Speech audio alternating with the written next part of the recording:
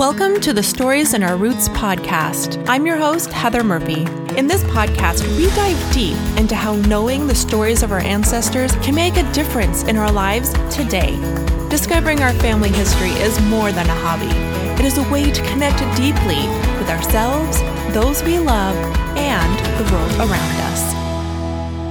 Hello, welcome to Stories in Our Roots. I am Heather Murphy, and I am glad that you are here today to join me in my conversation with Andrea Watson.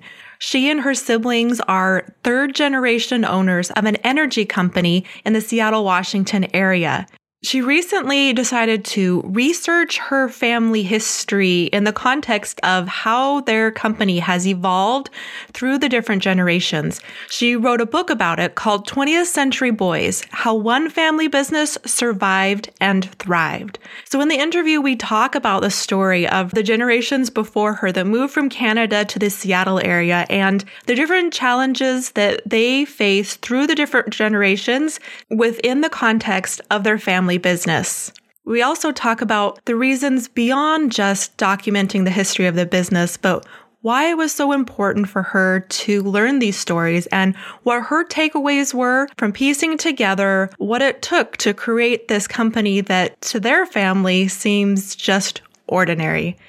Check out the show notes to connect with her or to order a copy of 20th Century Boys. Here's the interview with Andrea Watson. Hi, Andrea. Thanks for joining me on the podcast today. I'm looking forward to hearing your stories. Could you start by introducing yourself a little bit, please? Sure. My name's Andrea Watson, and thank you for having me. I live on Mercer Island in the Seattle area of Washington, and I joined this program because I have been in a family business for a very long time. Well, my brother is the third generation of running the business. So the business has been around since 1929. So we're coming up close to the 100-year mark in 2029, which is really exciting. And so I've just kind of done a lot of deep diving into the history of the company and the history of my family's involvement in it and what cultural trends in energy contributed to how the business changed. And so that's pretty much the gist of it. I'm involved in the company a little bit. I just do some small stuff dealing with the website and the marketing aspect of it. And could you tell us a little bit about what that company is? Yeah, of course. So the company it's an energy company. It's an energy business. It's called Genesee Energy currently. And it started as a coal business. It was Genesee Coal and Stoker back when people heated their homes in Seattle with coal. So it's still a residential heating business, but obviously we don't use coal to heat our homes. And so it's changed over the years and went to heating oil. And then now my brother is running it as still a heating business, but they use propane and biofuel. So the more environmentally lower carbon footprint impact on the environment. Okay. Could you start by telling us that first generation that moved to the Seattle area? Can you tell us about them? Oh, sure. Yeah. So that was my great grandfather was a farmer in Canada, and he homesteaded up there in Alberta, in Leduc, Alberta. So he had this big plot of land and he had 3 sons, and he farmed this land, which, as we all can imagine, was incredibly difficult. And it was a homestead. So it was very raw. He had to do a ton of work to get it to farmable, and he had to build his own house and that sort of thing. So I think he imagined passing that down to his 3 sons, because they all helped on the farm. And then at one point, the sons decided, I kind of want the American dream. I don't really want to be a farmer in Canada anymore. And so, I think that's about the time when radio was picking up and they were getting a little more information about what was happening stateside and, in the bigger cities, of course, too. One of the brothers had already moved down to Seattle and had succeeded in kind of finding his spot. He had been taking some classes and in business, and had been working for Shell Oil. My grandfather was the oldest son, and he and his dad decided, okay, it's time to sell this farm. They moved down to the States and just started looking for a business to buy. And the two of the three brothers that were kind of age where they could do that decided to buy the business. So 1929 is when they bought it, on the verge of the market crash, which obviously they had no idea was going to happen. Now, I think the oil industry in Alberta came later than this. So it's just kind of a coincidence that in Canada, It's energy now, but then they moved to Seattle and started an energy company. Yeah. You know, what's crazy is they were in Leduc, Alberta, which is where the oil was discovered big time. Not until the 40s. I think it was the mid 40s when it was just, I want to say 47 is when they discovered oil in Leduc, which is the town they left. And it was the farm property, not specifically their farm property, but, you know, the community around it. And so it is quite ironic that that's what happened as they came down. At that point, they had switched over to being heating oil. And so then oil was discovered in the town they left. So yeah, I think it caused a lot of really interesting, perspective on why they left, when they left, how they felt about leaving. So interesting. And were there other family that had stayed in that area that didn't move to Seattle, or had they just kind of everyone left? No, their mother died.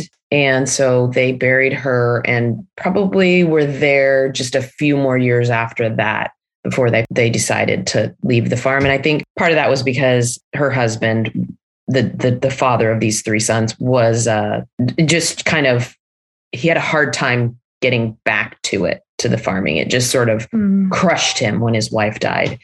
And then the one of the brother had already left. They took the youngest brother, who was 18 and having a hard time as well. He was getting into some alcohol and some disruptive behavior at school. So it was just the three of them that left: the dad, the oldest son, and then the youngest son, since, like I said, the middle one was already there. So no, they didn't have family specifically in Leduc. They had other relatives in Canada, in other places. So it was kind of a fresh start for more than one reason as they went to Seattle. Yeah, it really was. They needed it at the time. So what happened after they bought this company? So the fresh start was what they wanted. And then it was a real hard road because, like I said, in 1929, and it wasn't until October that they bought the company, and literally probably, weeks later, actually it was in October that the crash happened. But it was just weeks prior that they had actually finished the transaction. And of course that led to a series of hardships. And as much of us know, that became the Great Depression. And so they powered through that, survived that, and then of course the war came along soon after that. So it was not an easy transition for them, to say the least. Do you know how those times affected that business specifically, like the Depression? What kind of things were they running against with trying to run their business? They had a hard time getting people to pay, so that's what was hard is, you deliver this to heat their home, and they were doing all kinds of negotiations. They even sacrificed paying themselves, people that they know and had become friendly customers with, because, it didn't take effect as much in Seattle until several years later, right? So 1929 was the first year, and then it was several years that it was going down, down, down, down, down, right? And so over that time, people are continuously losing their job, but they didn't lose them all. Not everybody lost their job, right? 1929, right? So it was just sort of a kind of a roller coaster going down. And so they had customers they were very good customers, paying, all the time on time. And then all of a sudden they lose their house and they feel horrible too, because these are people that they know. And when you deliver fuel in any form, you get to know your customers. So, and that's the way they did business specifically too, is that they got to know their customers. In fact, one of the sweetest stories I heard in doing this research was, I'm sure you've heard of, being in Washington, the Fred Hutch Cancer Research. Most people think of Fred Hutchinson as being the cancer research center, and, he must have had cancer, and that's why the center's named after him, which is all correct. He did have cancer and he died of cancer, but he also was a very famous baseball player before he got cancer and died at a young age. And And he was from the Seattle area. And so a lot of people in Seattle knew, Fred Hutch was like kind of their local hero. They called him Hutch.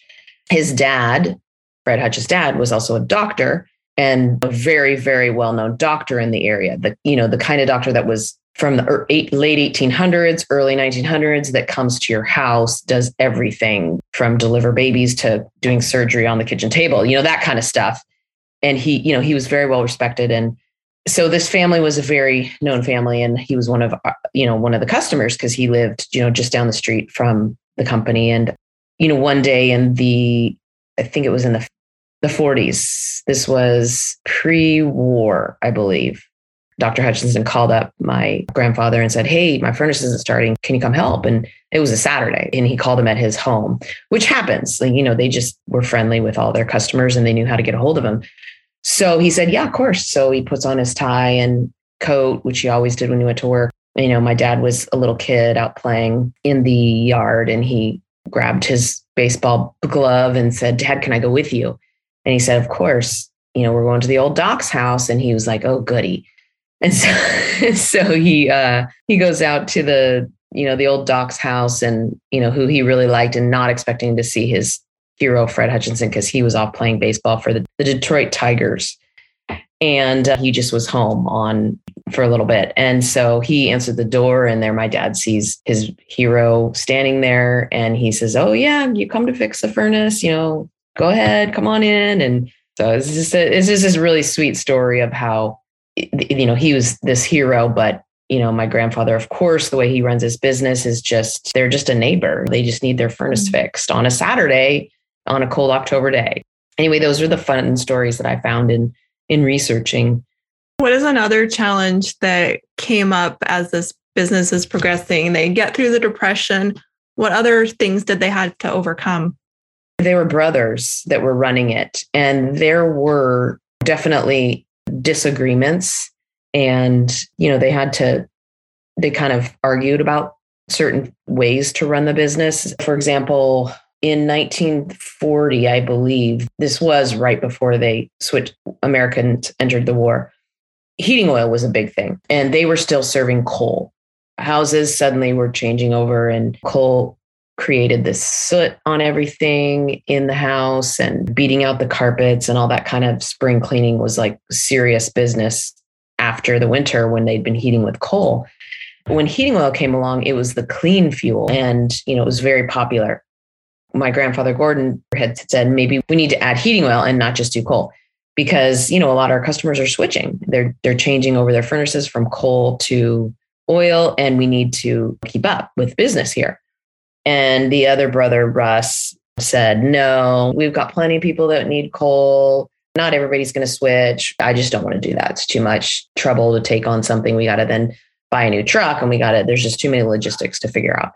So they didn't. And they went for several more years. And the one brother, Gordon, kept saying, "I really think we need to change. I really think we need to change."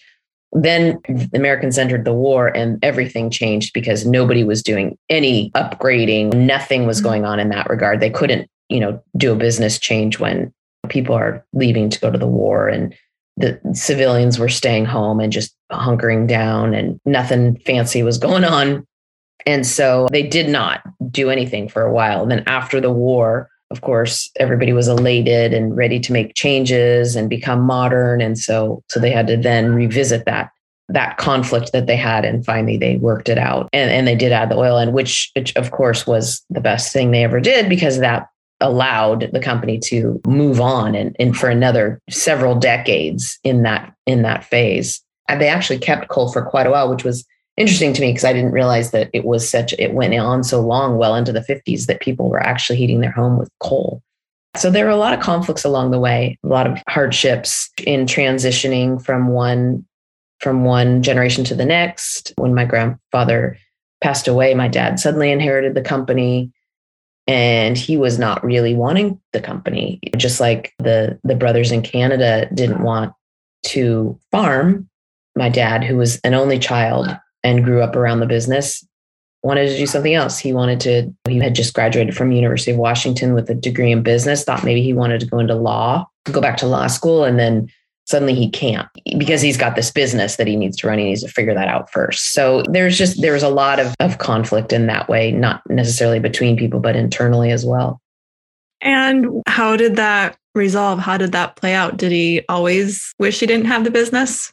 I've never actually asked him that question, but no, I think now, especially since my brother has now taken over the company and each of us, I'm one of 4 kids, and each of us has a quarter ownership in the company. And we're all really excited that it's still in the family and that we're bringing it to the 100th birthday. So no, I think there was a period of time where he regretted that he didn't do those things. He didn't go back to school to get his MBA. He didn't get his law degree because even if he had done those things, he at least would have had them. But to fall back on, because there was, again, in the 70s when my dad was running it, really tough times where he thought he was going to lose the business. So I think now in seeing how far the company's come, and he's shocked when I wrote a book about it. So he's very proud of that. And in the process of writing the book, I talked to him a lot about it and all the stories and was trying to get everything straight. And I think it helped him look back and say, you know what, this is amazing how we really actually survived these bumps in the road and are thriving now. And he's like, I would never have guessed that would have been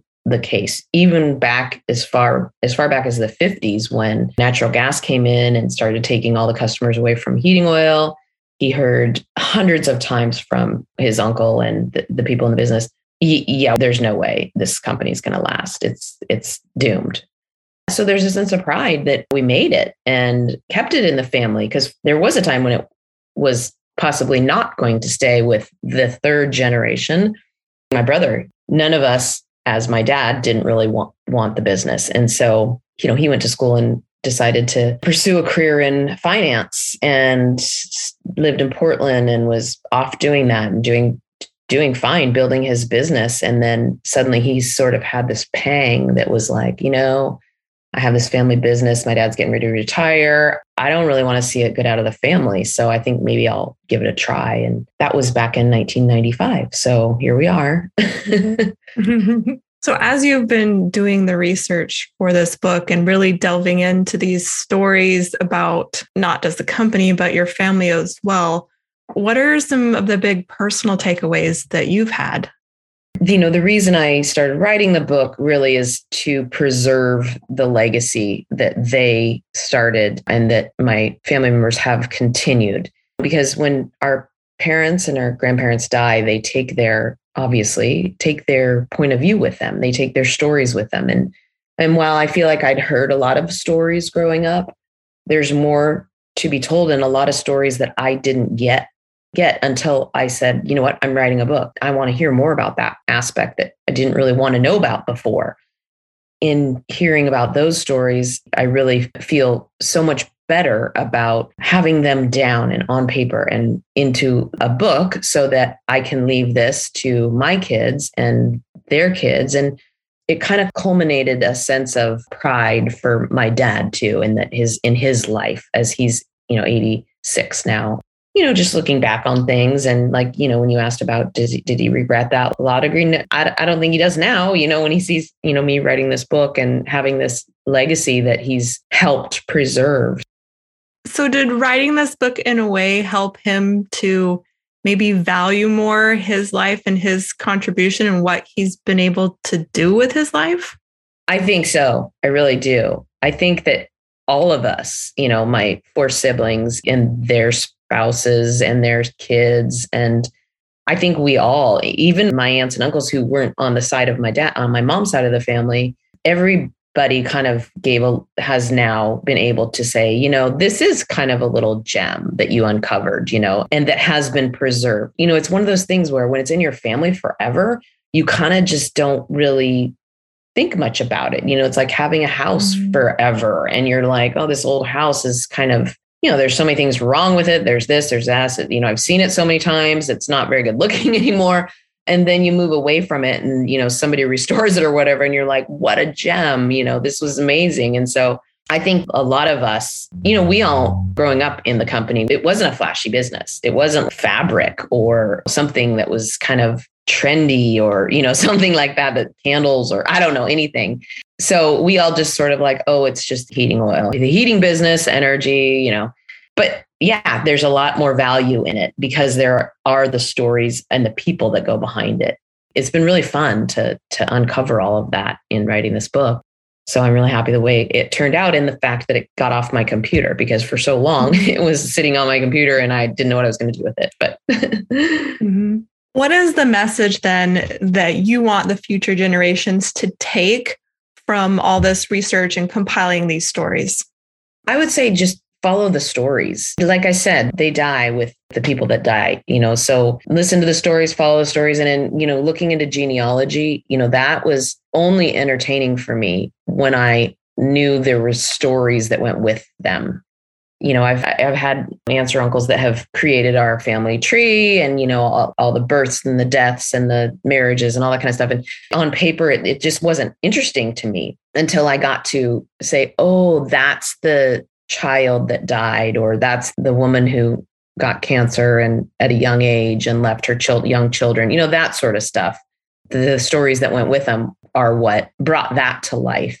So it's not just the family tree, but the stories that go with them that you can, the stories make the leaves almost, they make it so much more beautiful and interesting. And oftentimes when people write books or put together some type of writing, they have a reason for doing it. They have some type of moral or lesson that they want the readers to learn from reading that story. So kind of a level deeper below the stories, what is that thing that you want people who read these stories, whether it's your children or someone who's not related to you, what do you want them to take from knowing those stories?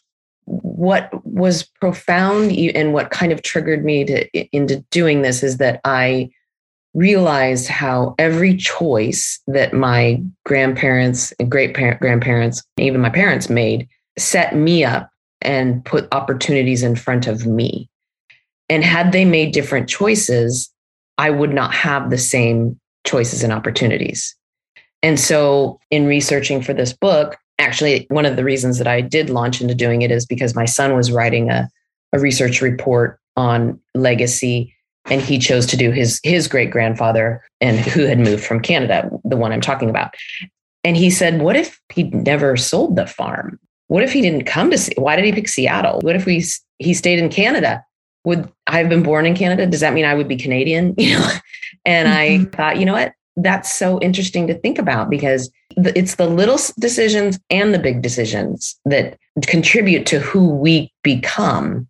It's those decisions that put us where we are born and the environment we grow up in and what we're surrounded by that then cause us to go out into the world and make our own decisions and our own choices. And we kind of forget, we kind of become self-centered in a way when we're making those choices about what we're going to do with our lives, and forget that, if grandpa didn't make that decision, or great grandpa, or if certain things didn't fall into place, then I wouldn't even, where would I be? Who knows? And I started thinking about that as I was probably in the midlife. Like that was sort of my, wow, this is crazy, amazing to think about, because when you start questioning, where you are and at this point in your life and how you've gotten here.